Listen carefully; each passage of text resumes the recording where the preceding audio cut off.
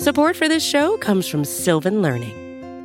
When children love learning, they can tackle any challenge life throws at them. Sylvan's Insight Assessment can help you determine if your child is ready for what's ahead. It can also identify gaps in learning and point out areas that could be of concern for your child so they can tackle what's to come. And right now, it's the best price of the year at $29. Go to sylvan29.com to learn more and get your child's assessment for only $29. That's SYLVAN 29.com.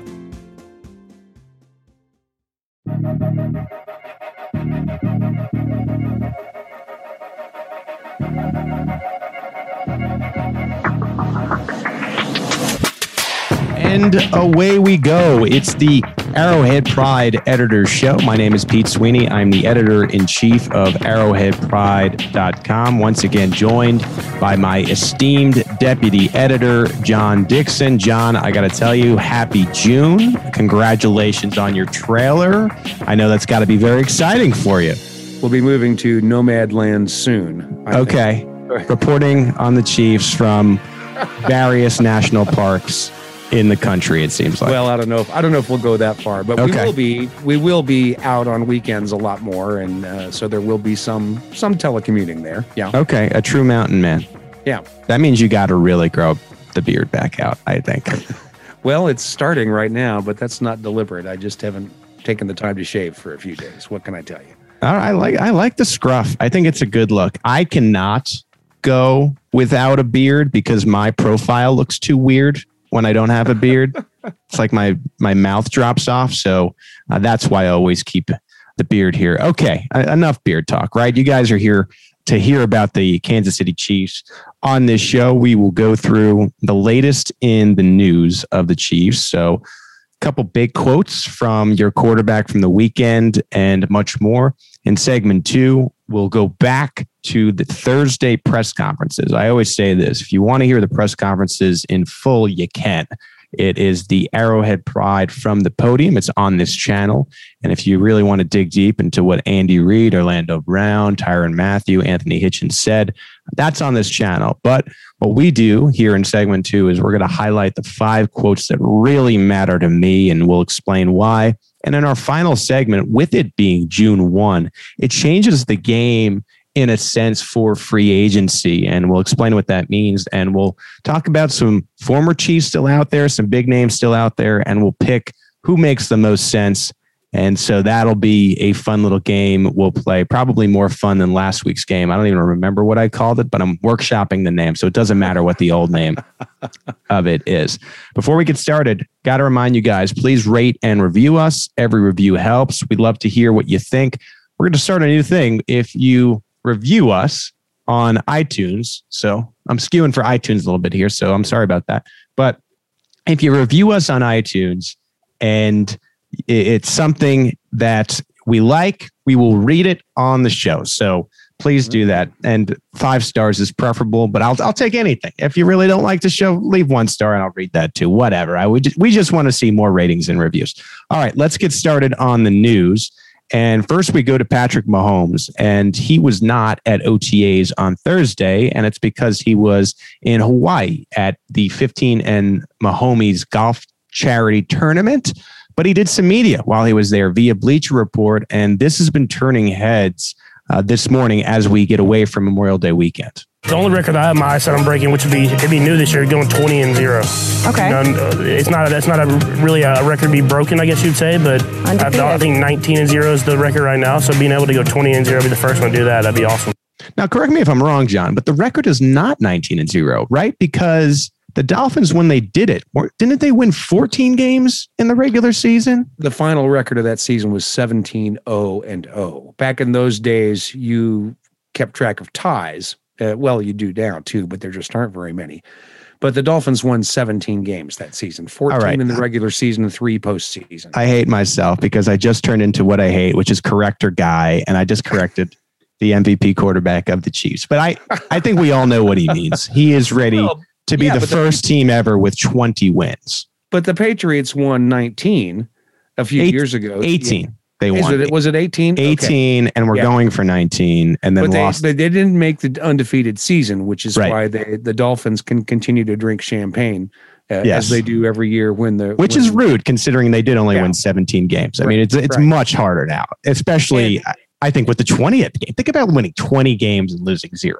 Yeah, it'd be amazing to pull off. And people don't mention this very often. I'm not going to say the Dolphins of that season weren't a good team, but they also played a much weaker schedule than most teams did that year. And that enters into it. Now, I don't think the Chiefs have that issue this year. I think they're going to be playing a fairly tough schedule. At least it's above average tough.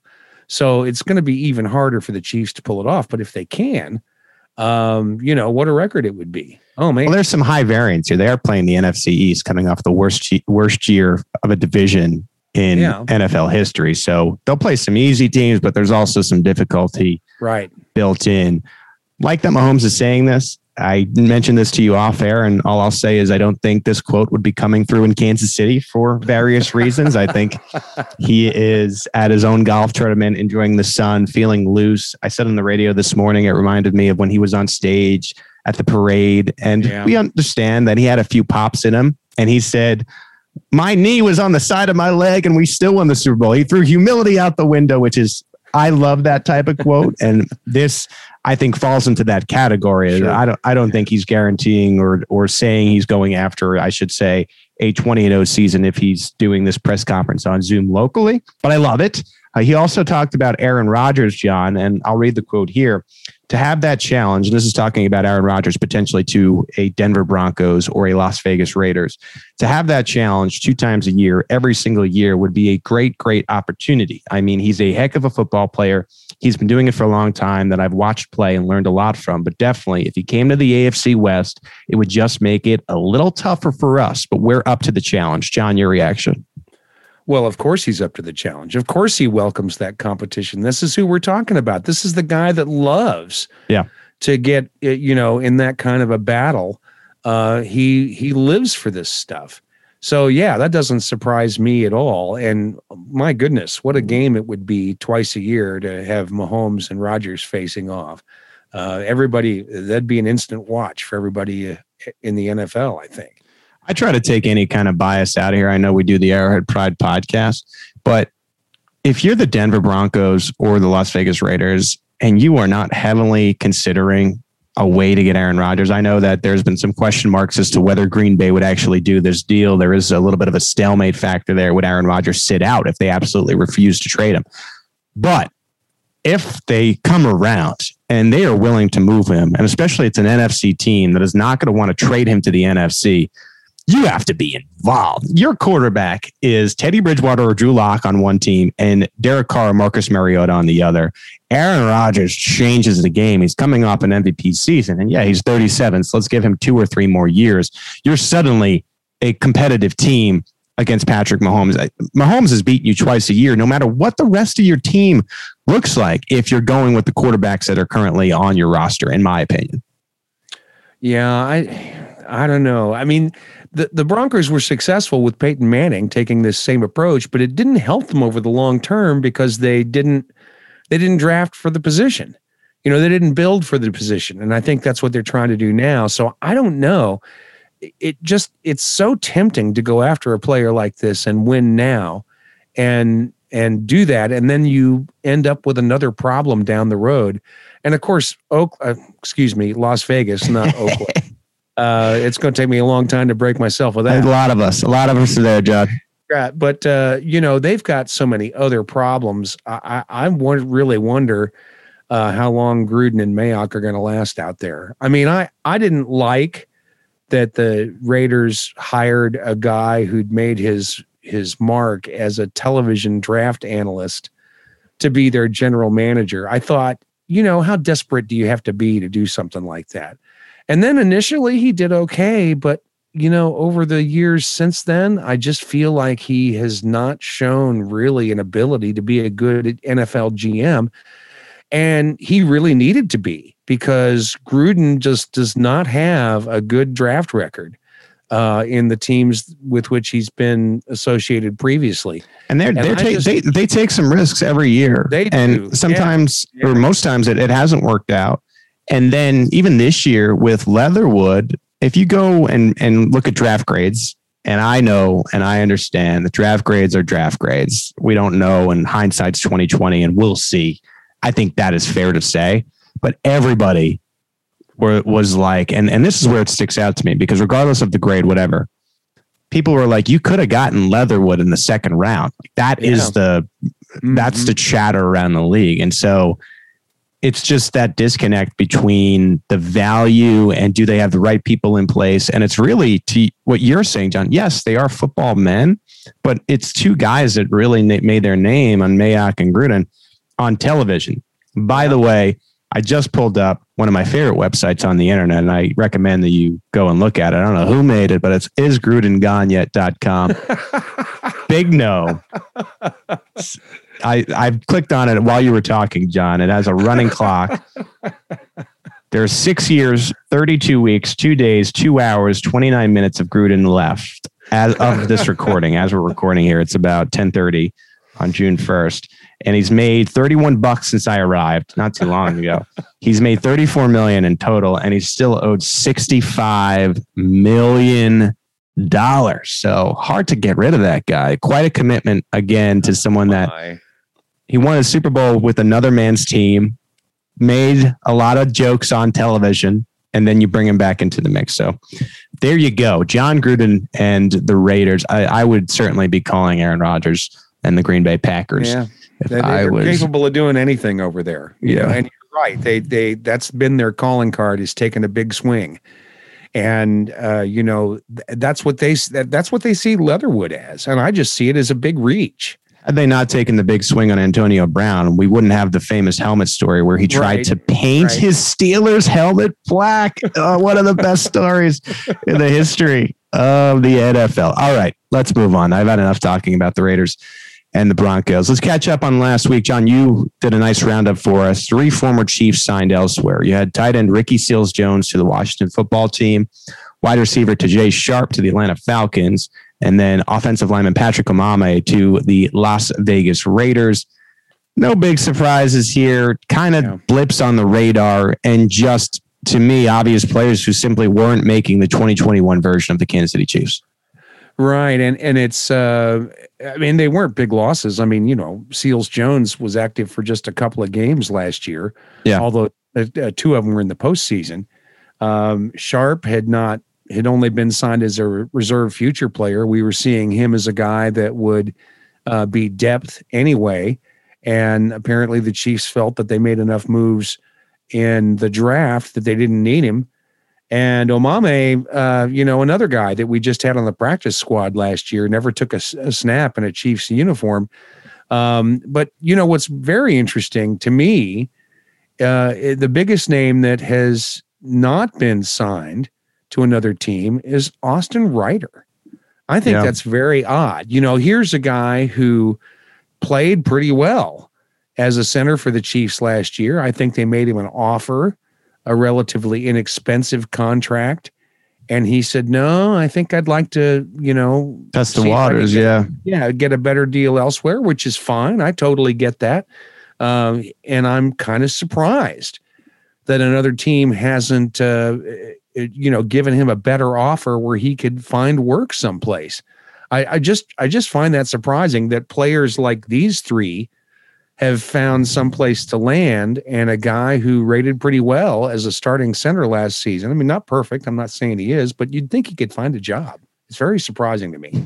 Could be one of those players who would benefit from some kind of injury happening along the offensive line in training camp, which I think is possible. And we may see Ryder with another team at that point. It doesn't make sense for any offensive lineman who's fringe to come to the Chiefs. And that is why you see Omame going to the Raiders. There's no real window. I had talked about Andrew Wiley on this program where it's a question mark if he will make this team. And this is a guy who's started a lot of games for the Chiefs over the last 3 years. Tajay Sharp, The wide receiver room in Kansas City right now reminds me of the running back room in most years, where there's a clown car of options to play wide receiver for the Chiefs. And Sharp was really the definition of a lottery ticket, and just he had an opportunity, was on the practice squad for the Chiefs, never was able to break through. Ricky Seals-Jones is interesting to me. I think in a regular non-COVID year where we were allowed in the locker room, we might have found out more about what was going on with Ricky Seals-Jones. Never could really seem to break the active roster consistently.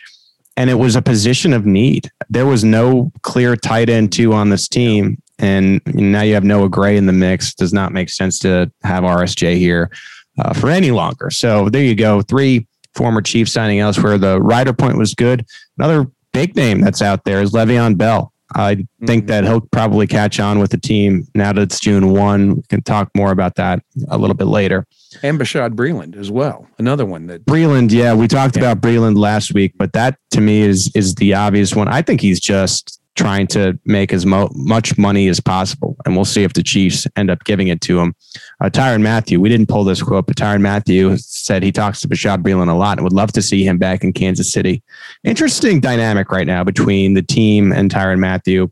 From pictures and whatnot and reports, he is at voluntary OTAs, so no worries about that. But there's some interesting, I don't know, I would say talks, and I wouldn't call it necessarily a rift, but you could tell there's a little bit of a disconnect between the Honey Badger and the Chiefs right now, I think.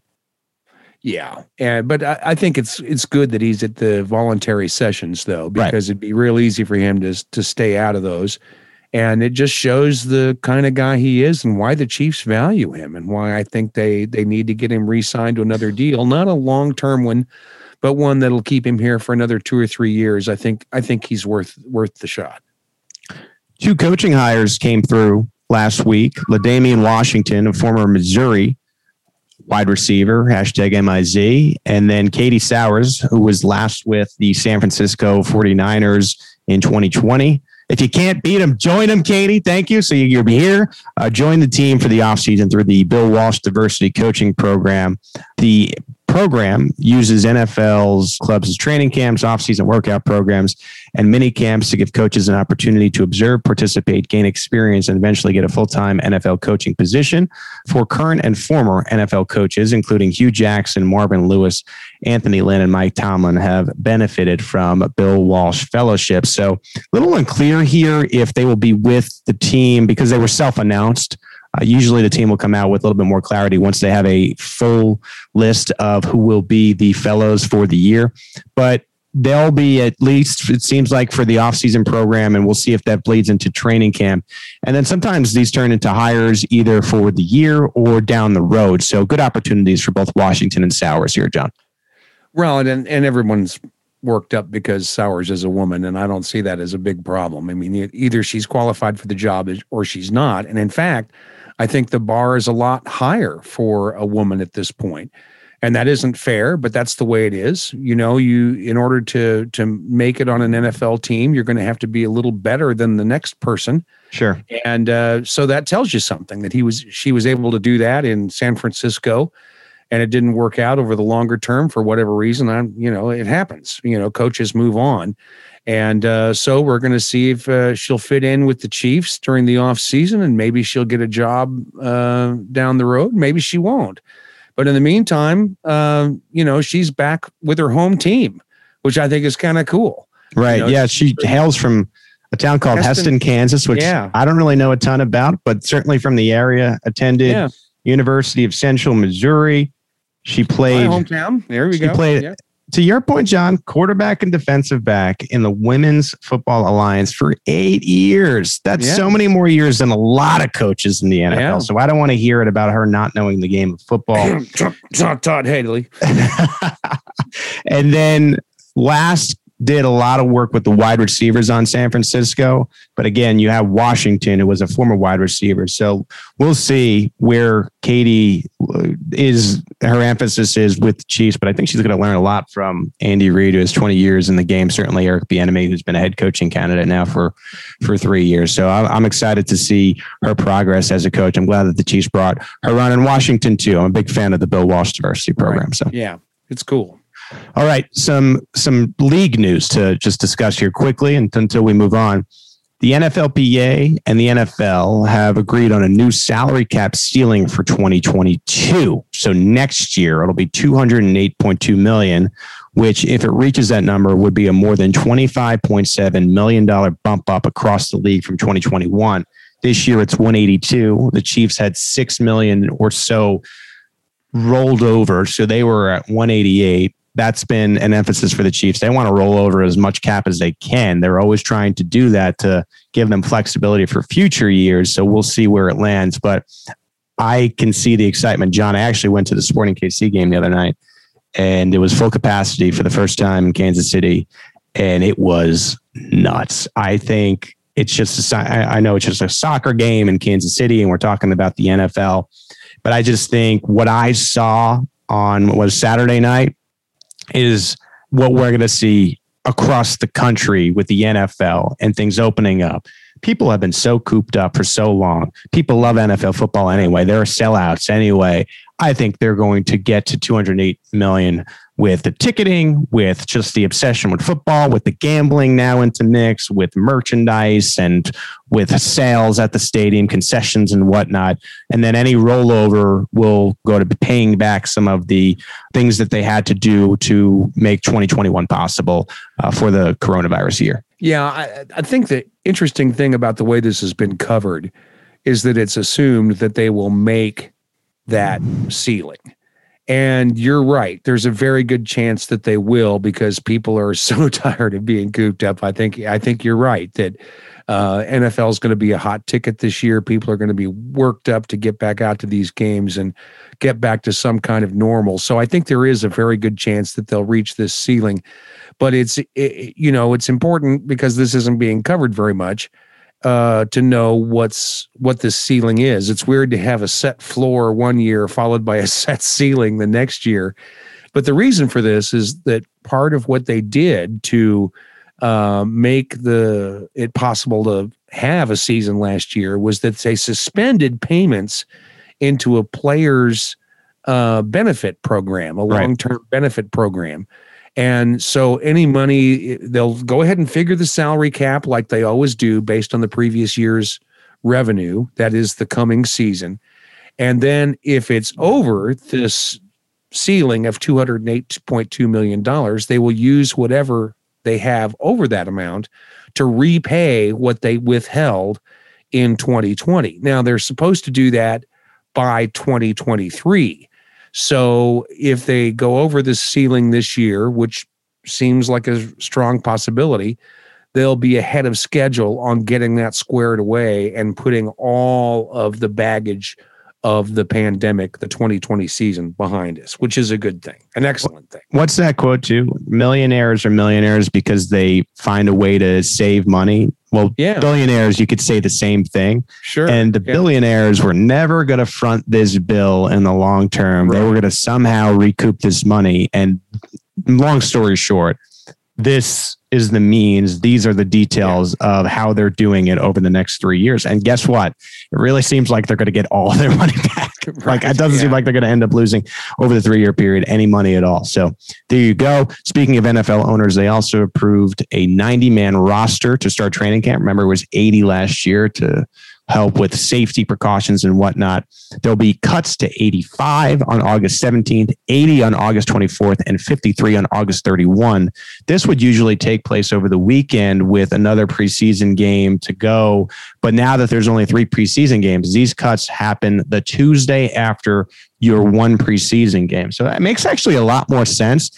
And I know that Ian Rappaport of NFL Network commented this is a little inside baseball, a little inside football, but it helps reporters and personnel men alike not have to work through what is Labor Day weekend, which is usually the end of summer, a time when you want to get with families. So there's a lot of improvements made to this. There's been a lot of Saturdays, I believe, during Labor Day weekend where I'm like, wow, I can see that all my friends are out at the pool and at barbecues. And here I am waiting for the Chiefs to release their 53-man roster. Well, now it'll happen during the week.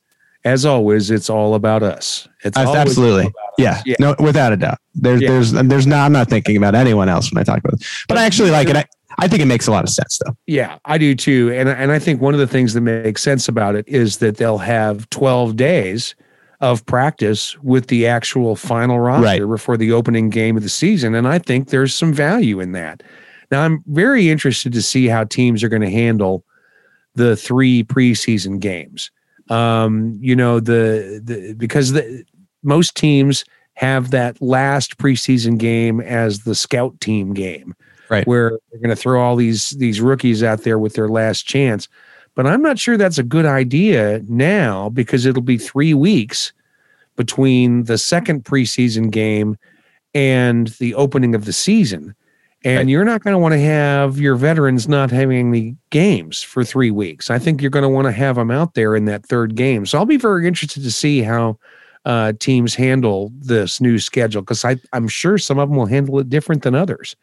You make up a good point.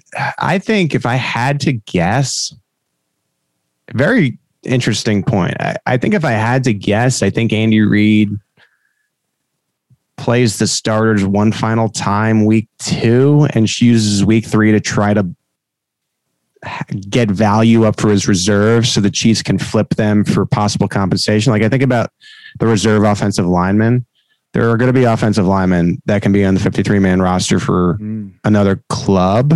So try to get them some real film out there. So maybe you can flip those for like a 5th or a 6th, but it is an interesting point. I don't know if you're going to want to have Mahomes and Kelsey and that crew on ice for 3 straight weeks before they played the Cleveland Browns. That being said, Andy Reid benches them when there are 2 or 3 weeks between the regular season and the playoffs because of the bye week. So I don't know. It's an interesting thought. But I'll tell you this, whatever Andy Reid decides, he is going to do it for the rest of time because he does not break his routine once he has it set in place. Well, I think that, again, I think there will be some teams that do it differently than others this year.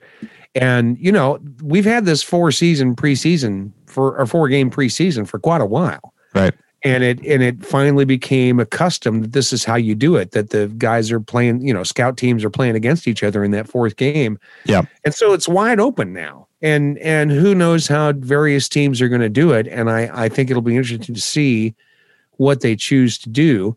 And I think you're right. If Andy Reid does it a certain way this year and there isn't some complete unmitigated disaster in week 1, then I think that's what we'll see him do from now on. I agree. He is a creature of habit. There's no doubt about that. Speaking of it being all about us, there's nothing worse than preseason games. Remember the game where Matt Nagy brought his Bears in and they just didn't play anybody and the Chiefs were playing their starters and Chase Daniels slicing and dicing the Chiefs starters. And you're like, this season's going to be, and then the Chiefs just made the playoffs again. There was nothing to worry about. So that is a classic preseason story that ends our news segment. When we come back, we will talk about the quotes to know from the first Chiefs media availability. Stay with us on the Arrowhead Pride Editors Show. Back here on the Arrowhead Pride Editors Show, Pete Sweeney, John Dixon, the 1st of June, the first Editors Show of June. John, it's our 51st episode. I did not even realize last time as we were recording that it was our 50th episode. So happy half century to you, my friend. Oh, well, thank you. Thank you. I appreciate that. Thank you very much. We are right into OTAs here, and we got to speak to some of the Chiefs last week, including Andy Reid. And the most important question right now is with Patrick Mahomes and his turf toe. If you saw some clips from Bleacher Report over the weekend with him golfing, I think there's little to worry about. I understand golf is a very different sport from football, but it seems like he's okay. Andy Reid pretty much confirmed that last Thursday. Yeah, he's been doing everything. So he's, been full go, and he's still working with Rick and with the toe and that. So we utilize this as more of a passing camp. We don't run the ball much in this thing. So it's good that way. And his toe's really done well. As far as we knew before this, Brett Veach had been doing the rounds and essentially saying that Patrick Mahomes would do, and I quote, some stuff through OTAs. And this, I think, is a little bit of a correction on that in a sense where he's doing everything. And remember, when you're in the offseason, the quarterbacks are wearing the yellow jerseys for a reason. Nobody's coming close to touching any of these guys. And the fact that they're not really running and they're passing, you can understand why Patrick Mahomes is doing everything.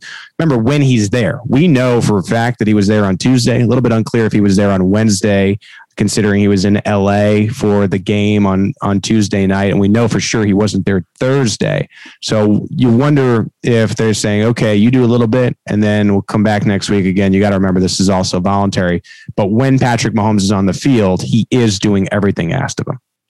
Right. And you got to like that. But, they're going to be as cautious with him as they can be. He is the franchise. Right. And the problem is always keeping him from doing more than they want him to. And, Rick Burkholder is still keeping a close eye on him. Reed's remarks made that clear. So they're doing everything they should, doing their due diligence. And I'm okay with that. I give my approval. Switching to the defensive side of the football, and we'll stick with Andy Reid here. This was a very interesting quote about Jaron Reed, asked by Nate Taylor of The Athletic. And I want you to pay special attention as you listen here for when Andy Reid mentions Chris Jones. Here's Andy Reid on Jaron Reed.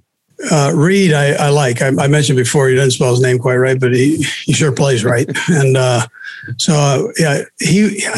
we're always talking about the offensive line, but that signing right there was a really good get, and I think will pay off for us in a real big way this season. It gives us some flexibility what we can do with Chris, and so it's I like that addition. I mean, you're talking about a Pro Bowl caliber player, and just plugging him in, and not much has been said about it. And I'm excited to see him once we kick this thing off. It gives us some flexibility with what we can do with Chris Jones. So I like that addition. That's a huge statement. Andy Reid always understands media. He understands what he's saying. He's not going to say that unless there is a push, legitimate push, where Chris Jones is going to be much more of an edge player in 2021. And I'm excited by that. Chris Jones has been wanting to play more of the edge position, really, I think, since he became a defensive tackle for the Chiefs. He loves pass rushing. He made this funny quote about sacks last year where he said, sacks are everything. Sacks, sacks, sacks. It's all about sacks. Thanks, Chris Jones, for giving us a laugh. But what I think, you start to think about the line and you hear Andy Reid saying this, in the base, across, that gives you Frank Clark, Derek Nottie, who's a pretty damn good player we don't talk about enough, Jaron Reed, and because your interior is so good there and you have depth and Turk Wharton and Colin Saunders, where's the need? You finally have a need and you finally have the backups to push Jones out. And I think that's going to be big, especially for this year. And let's see what Jones can do on the outside consistently. Well, there's been a lot of talk about this where it seems like, oh, well, we're going to be, Chris Jones is going to be playing on the edge all the time. And I don't think that's true. Right. I think they're going to use him more than they did. I think that's clear from more flexibility with Chris Jones. I think that's what Reed was saying, but a lot of people took that to mean, oh yeah, he's going to be playing defensive end all the time. No, he's not, but he's going to be playing it more where he's been pretty effective. And I think you've got it right on the head there that because they've got people who can back up those interior slots now, that it'll give them a little more, a few more options in the kinds of looks that they can throw opposing offenses, which is always good with Steve Spagnuolo. This is what Steve Spagnuolo loves. Right. And yeah, well, John, that's what I was going to actually lead you to. You do the snap counts for us, right? Even the best players along the defensive line, Steve Spagnuolo loves a rotation. I mean, you're looking at what, 68 to 75-ish%, even for guys like Frank Clark on certain Sundays. Yeah, they rarely play more than 3/4 of the snaps. Yeah. And so say it's a 7 or 8 man rotation. I got a Syracuse hat on today. Shout out Jim Boeheim, who loves the 7 or 8 man rotation. But 7 or 8 man rotation along the defensive line, the legs are constantly fresh. Right. And I think that is a good thing for these players too. And man, you think about Reed is a low key underrated signing because he's a star. Absolutely. Frank Clark, Chris Jones, you're talking about one-on-ones. And let's say you put Chris Jones back in the interior and Taco Charlton or Mike Downa takes another step. You are in pretty good shape along the defensive line. I do want to make this point as well. I think the personnel staff deserves credit on being able to sign Reed because it was the patience with Trent Williams that offered them the ability to do that. Yeah. So by not over pursuing and overpaying Trent Williams, you had the money for Reed, and then somehow, some way, Orlando Brown becomes available. And for 2021, you have him on that rookie discount. You might have to franchise tag him next offseason, but that's when Jaron Reed comes off the books. And maybe by that time, Kane Doe is ready. So you really start to see, as you put everything together, the cycle and what the personnel staff is thinking, not only for this season, but on a year-to-year basis. Right. And I think Reed was right. It hasn't been talked about enough. You know, it kind of happened in between other things, and all the focus was on the offensive line. And I think that's why he made a point to bring it up in response to that question, was because he feels like this has been a big, big move the Chiefs have made that's going to help them on the defense. And the people who are clamoring for a new edge player for the Chiefs, they're worried about the depth that the team has on the edge, and that's a fair concern. But I think what Andy Reid was saying was it's maybe not as big a concern as you might think it is. And right. I think that's what we can take from this. Gut check time for Colin Saunders, who I think found his way out of a job because of an undrafted free agent last year, really needs to come to training camp and I think with something to prove. And John, right? Shout out to Austin Edwards, the D2 defensive player of the year. We'd be remiss not to mention. Yeah. The great Austin Edwards. Okay. Let's move on to our next sound here. And that is Orlando Brown speaking about the offensive line coach, Heck. And as he goes on with the sound, listen to him discuss as he's transitioning from the Ravens offense. Coach Heck is great, man. He's an incredible coach. He understands the X's and O's. He's played the game. He's been around the game for a long time, so he knows. He's super easy to get along with and learn. I've been in Baltimore for the last 3 years, so there's certain things. I guess you could say I'm wired a certain way on certain things, and I'm unwiring and learning his new techniques and certain things that he's teaching. I think is going to be incredible for my game. You know, we call that is a little hidden shade that Orlando Brown is throwing at the Ravens. It's half hidden shade at the offensive line coach, it seems like to me, where he's trying to unwire and relearn new techniques, but in the grand scheme as well. And I think this is something we have to admit in that the Ravens offense is one of the most unique offenses in football. And I know people will say, well, what about Andy Reid? Yeah, I understand. But Andy Reid is still a pass-first offense, which is what the rest of the league is trying to do. And the rest of the league ends up copying Andy Reid anyway. So Andy Reid really has the common offense in the league. So you really look at the Ravens offense and what they do with Lamar Jackson and some of those running backs and the option and the quarterback runs, not really throwing the ball because you did have a lack of weapons. This is a vastly different way, I think, that Orlando Brown is going to be playing what was right tackle and now left tackle. And you know what else it does is it emphasizes that Andy Heck is a good offensive line coach. You know, the struggles the Chiefs have had with offensive line over the years since Andy Reid arrived here, people tend to throw shade at Andy Heck. But I think what it shows, what we have seen from what the Chiefs have done since Andy Reid arrived, is that Andy Heck is an outstanding offensive line coach because the Chiefs have not invested a lot of resources into the offensive line. And yet they've been able to get starters out there, some of whom have played very well. I mean, does Laurent Duvernay-Tardif become a starting NFL player if you don't have a good offensive line coach? No. Does Eric Fisher become a quality starter in the NFL without a quality offensive line coach? No, he doesn't, because he's undersized and all those things. And Andy Heck has made these guys work. And I think it's important for us to mention that this guy is really a fine coach. Yeah, and the point that isn't talked about as much with LDT and making him into a starter for multiple years is that the Canada rules for offensive line play are different in that I believe the lines are further apart from each other. So in a way, the Canadian game is a little bit different. And he was able to develop him into a really reliable starter. Yep. And you talk about Eric Fisher and what he was able to do with Fisher and Heck had to deal with like 17 different left guards during his tenure here, and they were able to make it work. He had a starter in rookie Mitch Morse, and Mitch Morse eventually became the highest paid center in the NFL. And now he has the challenge, I think, of working with Creed Humphrey to get him ready to start at the NFL level by week 1. I still think that that's going to happen. A lot of options on the right side, but you're right. I think there are quality enough players with the coaching of Heck to feel good about however the right side shakes out. And we even go back to the point I made before about Austin Ryder. Right. Austin Ryder was nobody's draft pick. He came to the Chiefs through multiple practice squads. He'd played on 2, 3, 4 teams before he came to Kansas City. Everybody'd given up on this kid. And, he was not a great center last year, but he was a damn good one. Does that happen without Andy Heck being a good offensive line coach? No, it doesn't. So, let's stop with the Andy Heck hate. I think this guy has proven that he's the guy the Chiefs need in that job. It's just because the Super Bowl is just such a big game. Yeah. Because you look at that game, and it's just before that game, even how often were we talking about the offensive line? We weren't. And the only time you're really talking about the offensive line is when it's bad. And think just about how many different combinations the Chiefs have had there since 2013.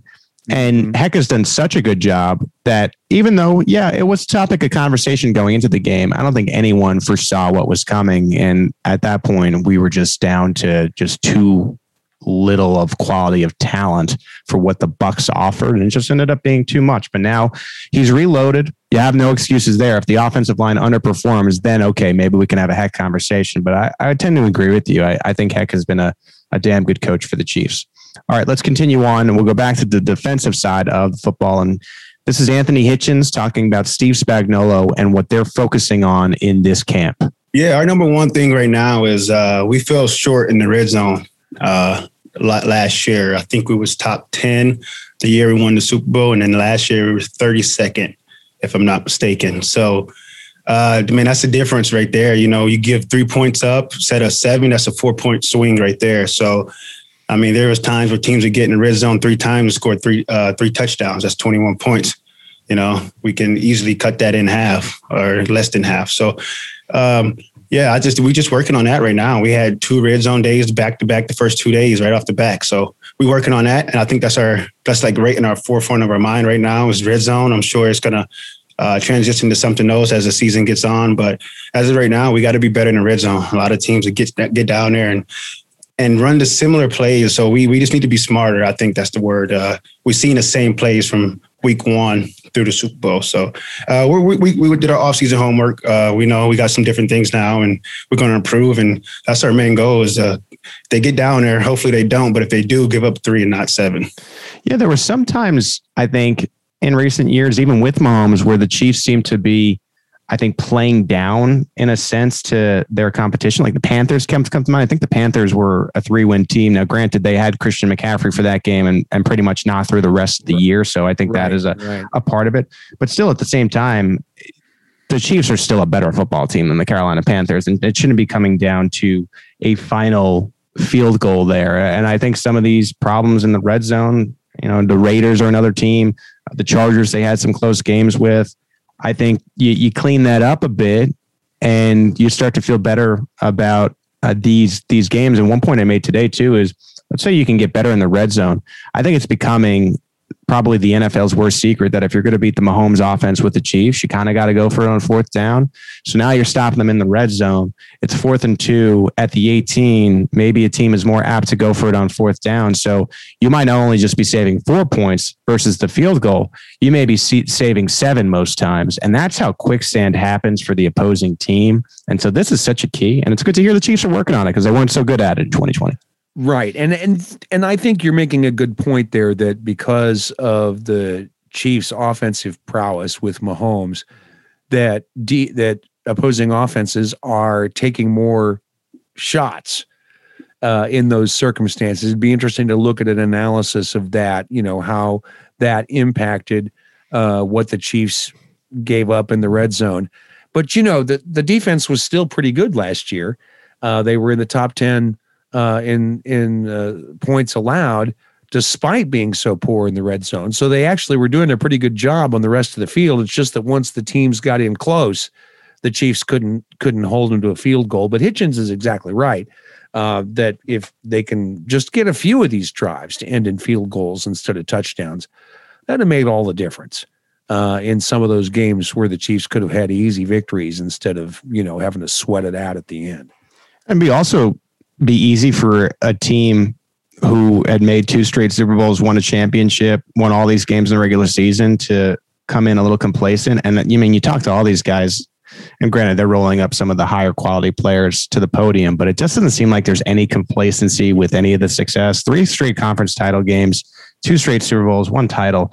That's hard to do. I try to remind people of that, and they're pretty hungry. At least in my opinion right now.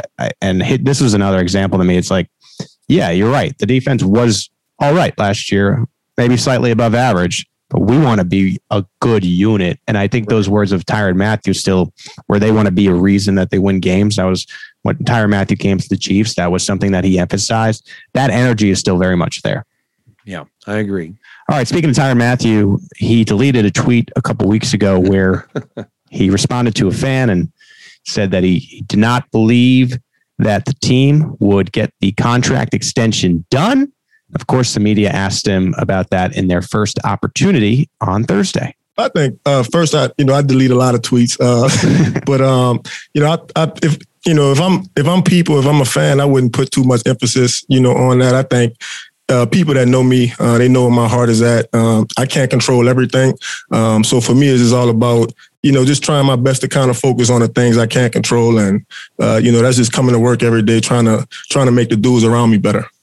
John, I think we're in agreement here. We still think this gets done right before the season begins. I think there's still time here. I can't imagine the personnel staff wanting to go into this season with that extension not signed, because if you look at the last 2 second halves, this could have been a defensive player of the year candidate. What if that happens, right? What if Mathieu suddenly plays a little bit stronger in the first half, continues doing what he's done in the second half, rips off 11 interceptions, and then is the defensive player of the year, and you haven't paid him yet? It's going to cost you a lot more next year. Oh yeah. The price is just going to go up. Just general inflation of NFL salaries. Joel Corey made the point after that tweet from Tyrann that, in other words, he doesn't want to, the Chiefs don't want to pay him X amount of dollars because this is what another player just got. Well, no, not necessarily. The Chiefs had a lot of other problems to deal with before they got to that point. And there's still plenty of time. All those contracts for Patrick Mahomes and Chris Jones and Travis Kelce last year all happened between mid-July and mid-August. So there's still plenty of time for the Chiefs to put together an extension, but they gotta prioritize things in the right way. And in the draft, they had to prioritize on that. And, now they got these other things to worry about. Now they can concentrate on getting Mathieu extended. And so I agree. I think we're going to see a contract extension for Mathieu this season. I think it makes sense from a cap standpoint, and I think it makes sense from a team standpoint.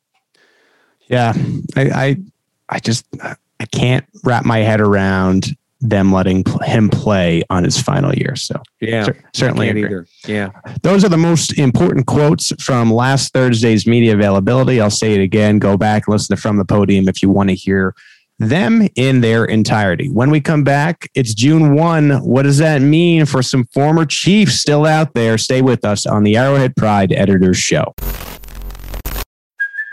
Hey, it's Kaylee Cuoco for Priceline. Ready to go to your happy place for a happy price? Well, why didn't you say so? Just download the Priceline app right now and save up to 60% on hotels. So whether it's Cousin Kevin's Kazoo Concert in Kansas City, go Kevin, or Becky's Bachelorette Bash in Bermuda, you never have to miss a trip ever again. So download the Priceline app today. Your savings are waiting. Go to your happy place for a happy price.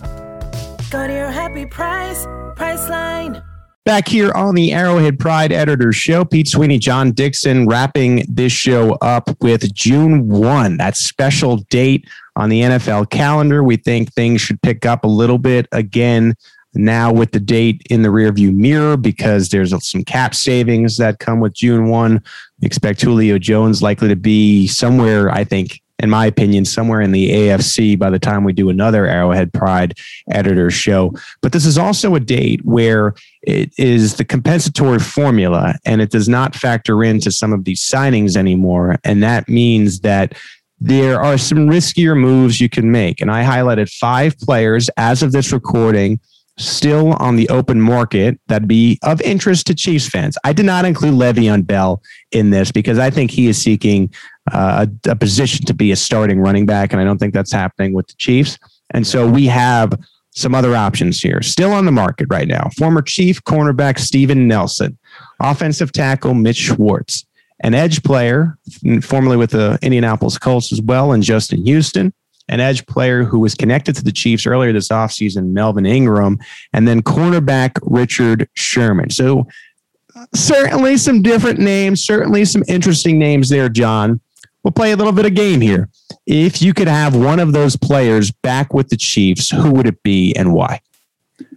I think Steven Nelson. Ooh. Yeah. And why is that? Because this is a place where the Chiefs could use a little more depth at cornerback.